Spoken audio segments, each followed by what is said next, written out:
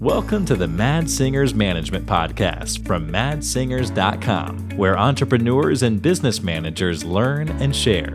If you like the show, don't forget to leave a review. Hello, and welcome to this next episode of the Mad Singers Management Podcast. And today I have the one and only Greg Effring. Greg, how are you today? Hey, Mads, I'm doing really good, man. Thank you so much for having me on the podcast. Hopefully, I'll be able to add some value to your audience. Excellent. Now, Greg, most of the world already know about you, but for those few people hiding out there that haven't heard about you yet, do you want to tell me a little bit about your background and the current company and the current team you're working with? Yeah, so I am the director of marketing for Empire Flippers. We help people buy and sell profitable online businesses. I've been more or less the head of marketing for the last year and a half, maybe a little bit longer actually now. It's starting to date myself. But yeah, I started off as an apprentice back when we had that apprentice program. That's just a content creator, and moved into content manager. Now I'm the director of marketing. I'm originally from Alaska. I used to work in the oil fields in the Arctic Circle, and now I live in Southeast Asia, completely location independent, running entirely a remote team. That sounds like a lot of fun. Yeah. It's really awesome having you in the show. Like a lot of the people I normally interview, they sort of started out as entrepreneurs as a top dog themselves. So I'm actually very eager to talk to you today, also to get a lesson from a little bit different perspective. So I'm really looking forward to this. What do you generally sort of consider your management philosophy? Like, how do you think about management? Yeah, well, I've always had this thought, and of course, you've actually helped me quite a bit with my thought on this. As you know, you were one of my management consultants. So when I first got into this gig. But the way I view it, I'm a very friendly person, or try to be, and I think the best way to look at your employees, like your directs underneath you, is to consider them customer number one, right? Like if you treat them well, then they're going to do their job well, and if they mess up, they feel guilty that they messed up, right? Because you've been treating them well. If they're going to be doing their job well, that means they're also probably serving your customers well. So I always view the employees as customer number one. What can I do to make their life better? And also, how can I, build a real relationship with them where it's not so much like, oh, I need to do this because Greg told me I have to do it. He's going to chew me out. It's more like, Greg told me to do this, and I want to do it because I can see the big vision of how this will impact the future of our customers. And so that's the way I kind of approach it. Excellent. That sounds really good.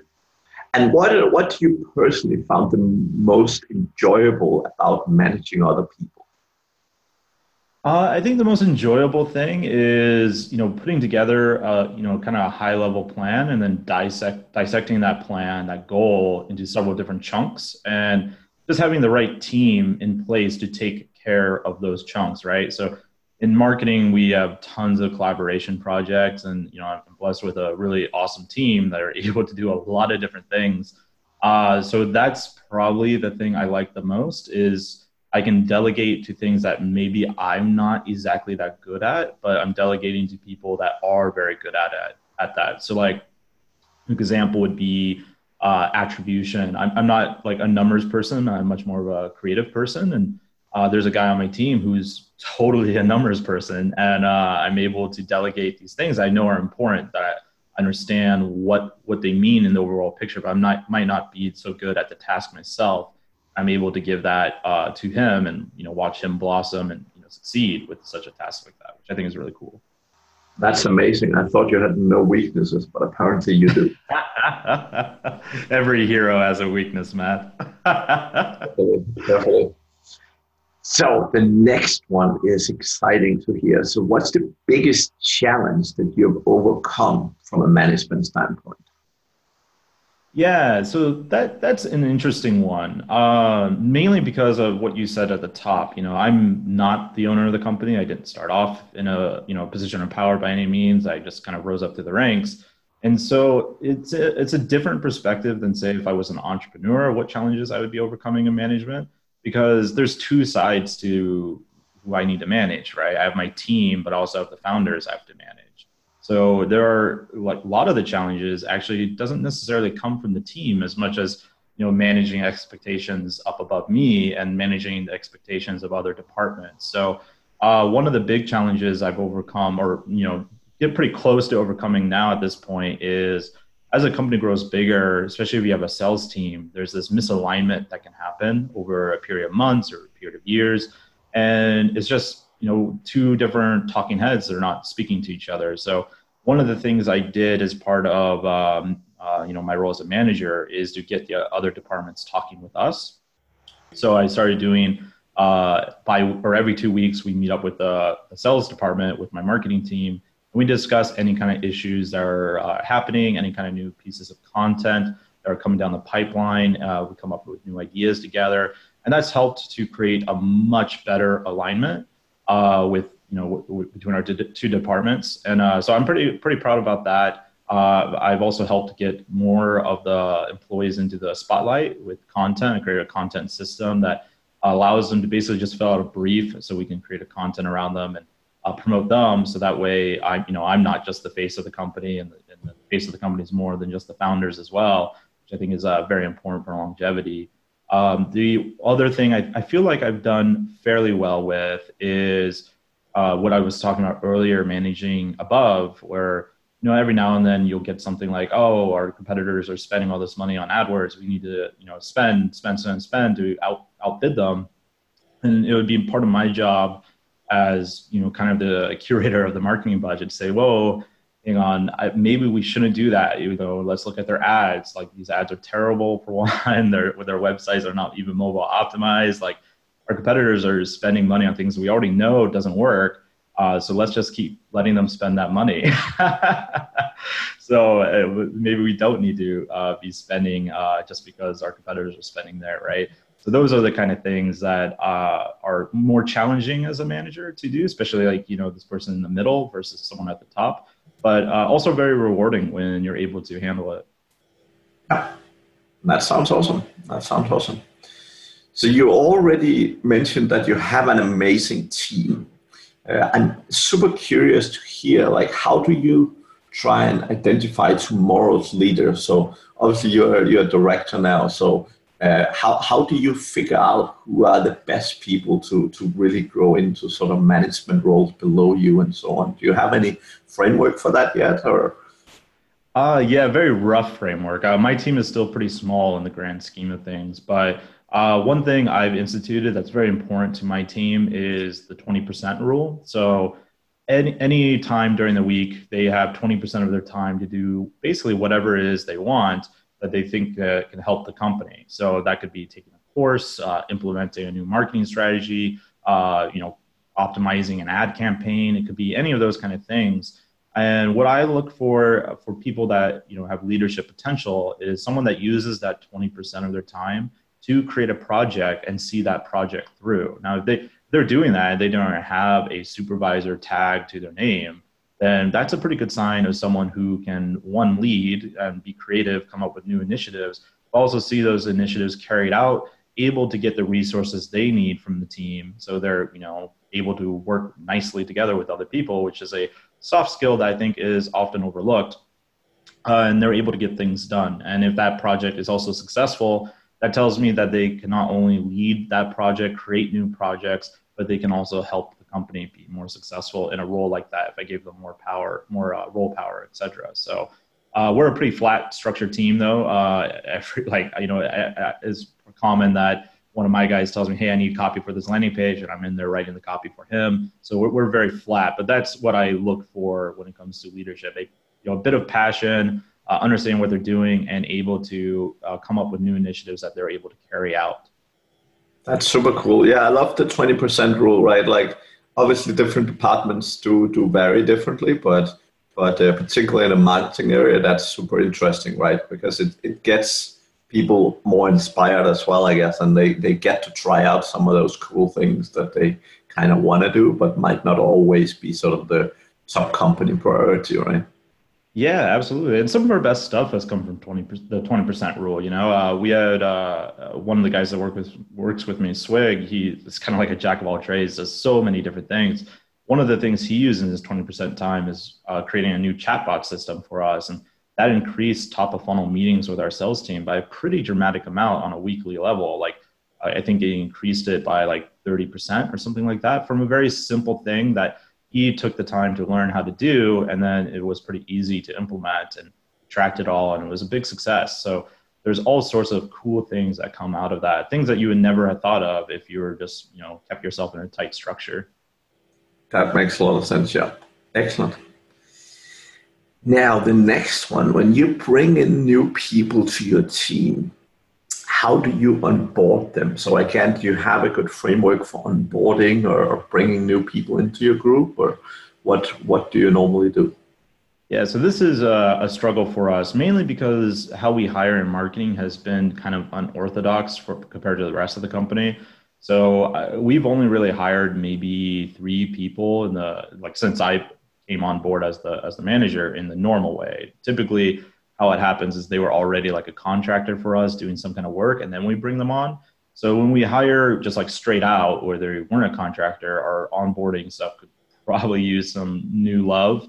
I have created a new system that I just went with 2 new hires that actually just came on board a few weeks ago, and that seemed to have gone really well. So what I do is I'll meet with them in person for about 2.5 weeks and go over everything. So like everything about the company, I give them this very exhaustive reading list to understand our niche and our industry better.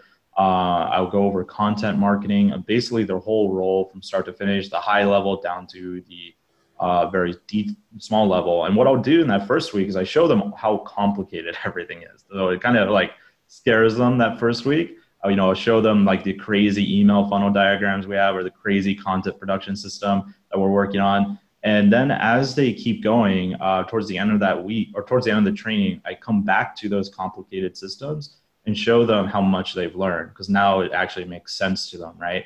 So I demystify this like this runic spell language to them when they first come on board, and now they get it, right? And that inspires them to see like how much they've learned. And while I'm doing the high level stuff, I also have other members of my team that are, with their specific functions, go into the super detailed nitty gritty stuff like on our marketing automation or seller interviews, etc. And then I'll have them, since these were content hires, one thing I did is had them rewrite a few of our case studies for us and, walk them through that whole process, et cetera. So by the end of about 2.5 weeks to 3 weeks, they were working like crazy during this, trying to catch up with everything, but they are more knowledgeable than almost anyone else in the industry. When you compare it with like just your average digital nomad entrepreneur, they know more about buying and selling, probably more about content marketing than most people in our industry. So, Excellent. Yeah, that sounds like a good system. Now, Greg, what do you find sort of unique or what do you find different about the way you manage compared to how you see people around you? And obviously that could both be in your company, but obviously you meet a lot of people in general. So what do you find very unique about your management style that you feel work really well? Yeah, I think the most unique thing about me, which is both a pro and a con, I think, is that I'm not super process oriented. I'm not a person that's going to be micromanaging you. Like, did you check everything on the checklist? Like, I'll give you the checklist and say, hey, you should use this because it could help you not mess up. But if you don't use it, I'm not going to like be screaming at you about it, right? But I give my people a lot of rope to hang themselves or to become something awesome. So one of the quotes, I don't know if it's a management quote, but it is a leadership quote, and I love it, is a true leader allows you to fail, but never allows you to be a failure. So I give people tons of room, as much autonomy as I possibly can so they can develop and flourish. And I only really want to be like in their face as a manager if they need me. So I want them to have that freedom and feel like they have that freedom. And that's very important to me. So that's probably more unique than some of the other managers in the company and maybe other managers outside of our company. But that's very important to me, that they feel like they are designing their own lifestyle in a productive way. Yeah, that makes total sense. And maybe I should figure out to find a leader so I don't have to be a complete failure on my own. It definitely helps if you have a manager, if you're not the entrepreneur, right? You mess up, the manager can take the blame for you till we fix it. Exactly, yeah. Excellent. So, Greg, despite what people might think, we aren't perfect, all of us at least, which is very important. What's one of the key sort of challenges, or what's one of the key things that you're trying to improve in your business right now? Yeah, so one thing I'm trying to improve, this is actually kind of tough to answer, but it is something I'm trying to improve, is our content creation ability. So for the longest time, and this isn't so much of a management problem, it's just a labor issue.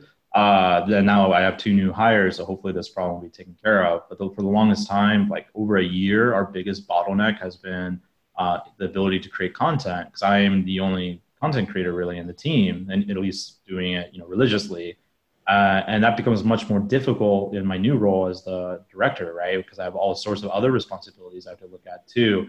So I hired these 2 new people to help me handle that. And part of that problem too, from a management perspective, is if you have like 4 people, let's say, and you have a budget in the hundreds of thousands of dollars to spend, you probably shouldn't be spending that money, even though it's in your budget, because there's a good chance that you are not spending it as well as you could, just because you lack the time resource. I think a lot of people forget about that. They see like, oh man, they have this huge budget, they can do anything they want. Like, yeah, we could, but we don't have the time budget that we need to really do it well. So I'm in favor of, making sure that you can finish the project and do it well. And sometimes that doesn't mean getting a bigger budget. That means getting more time resource. And I think most people would agree, talented people's time is the biggest thing they should increase their budget for, right? And I feel like we're doing that now. So hopefully in 6 months, this won't be an issue for us anymore. Cool. Yep, that makes total sense. And yeah, I totally agree with you. I mean, I see a lot of people trying to do so many things and not do a lot of it very well, right? So if you're trying to start doing AdWords, start doing SEO, start doing content, start doing videos, like if you're doing everything at once and you don't have a team for it, you can very easily end up spending a ton of money and throwing money after things that just isn't working, right? So. Yeah, absolutely. And even on the other end there too, like if your team's big, like if your company in general is big, not just your department, like you can run into this maintenance nightmare, which is like, you just have enough time to, maintain, but you don't really have enough to grow. And so whenever a new growth project comes along, you think like, yeah, let's tackle that. But then, there's a good chance you're not going to succeed in that growth project, because again, you don't have the time resource. So if someone wants to like get together a new initiative, and they don't have those time resources, I would definitely look into hiring. And you can't hire for that for some reason, then either you need to not do the project, or figure out what it is that's really stopping you from hiring. Yeah, that makes sense. So what do you consider sort of the biggest business risk right now for your department specifically, and what are you generally trying to do to mitigate that? Yeah, so the biggest risk in our industry, we sell businesses from $20,000 to multiple 7 figures, right? We even had an 8-figure business listed on our marketplace for a little while. So they're pretty high ticket, right? So the biggest thing that my team has to do is build trust, nurture, build that kind of brand loyalty, because our average sales cycle is about 400 days. So when it comes to risk, a thing that is very easy for us to do is, again, take that big budget and just plummet it into ads, into paid ads, sponsorships, stuff like that. And now while we do some of that, this last year, I have taken a big pivot to not do hardly any of that because attribution is so difficult for us with that long sales cycle. I think we're better served by doing content, really good in-depth content that builds that nurturing trust. There is one solution I've come up with that we'll probably be launching in Q1, maybe Q2. that will help me get back into the paid ad games. We're doing a premium info product. So I'll have a self-liquidating funnel there. So that way I'll be able to do actual attribution. So that's how I'm solving that problem. Okay. Yeah, and you're 100% right. And both with social and sometimes with ads, right? With very long sales cycle, it can sometimes be a little bit challenging, to say the least. So. Yeah, if you're running like paid ads or a new ad platform right now with our current attribution, it's like, all right, well, let me wait about 2 years to see if this worked. Like, that's just not that's not a thing you can do, right? So it makes experimenting very difficult because even if you have the attribution, it's always like, maybe that was what worked.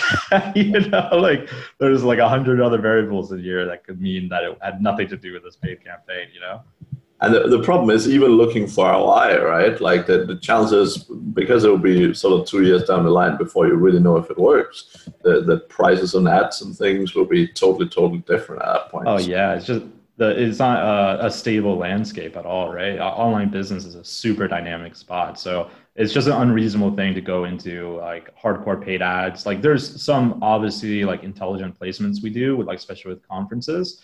But yeah, that was one big thing I had to pivot away from at the start of this year. And I'm glad I did. We saved, hundreds of thousands of dollars at this point from that pivot. And we're doing better than we've ever done. So. Excellent. So any sort of management sort of tips and tricks you want to share with the audience here in the end?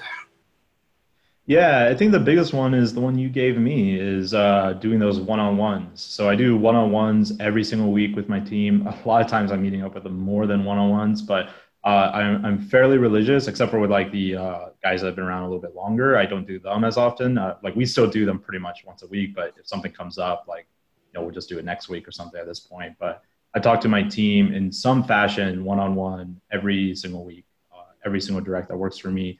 And like I said, often multiple times, and that makes the team very close, makes us feel that collaboration, kind of mindset, which I think is super helpful in marketing. So if you're not doing one-on-ones, I highly recommend it. And if you do one-on-ones, try not to make them always about work. Like a lot of my one-on-ones, sometimes I'll just talking to my team for 40 minutes about something personal that has happened to them in their life. Like, maybe they took up a new hobby, or maybe they're, doing something cool, and we just kind of shoot the shit for a bit. And that is a great relationship building, especially in a remote company. Yeah, excellent. That sounds good. And Greg, obviously, if people want to contact you or reach out after listening to this interview and want to connect with you for whatever reason, what's the best way to do that?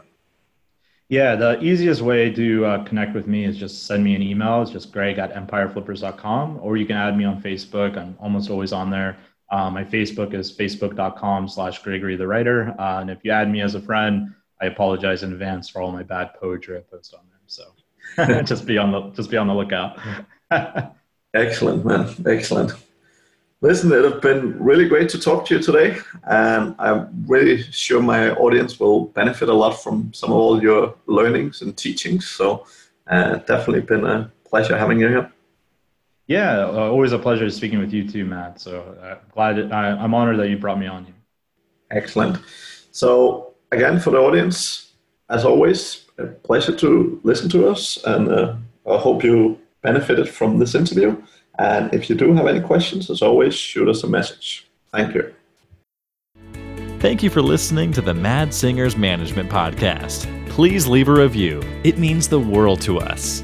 You can also learn more about management at madsingers.com.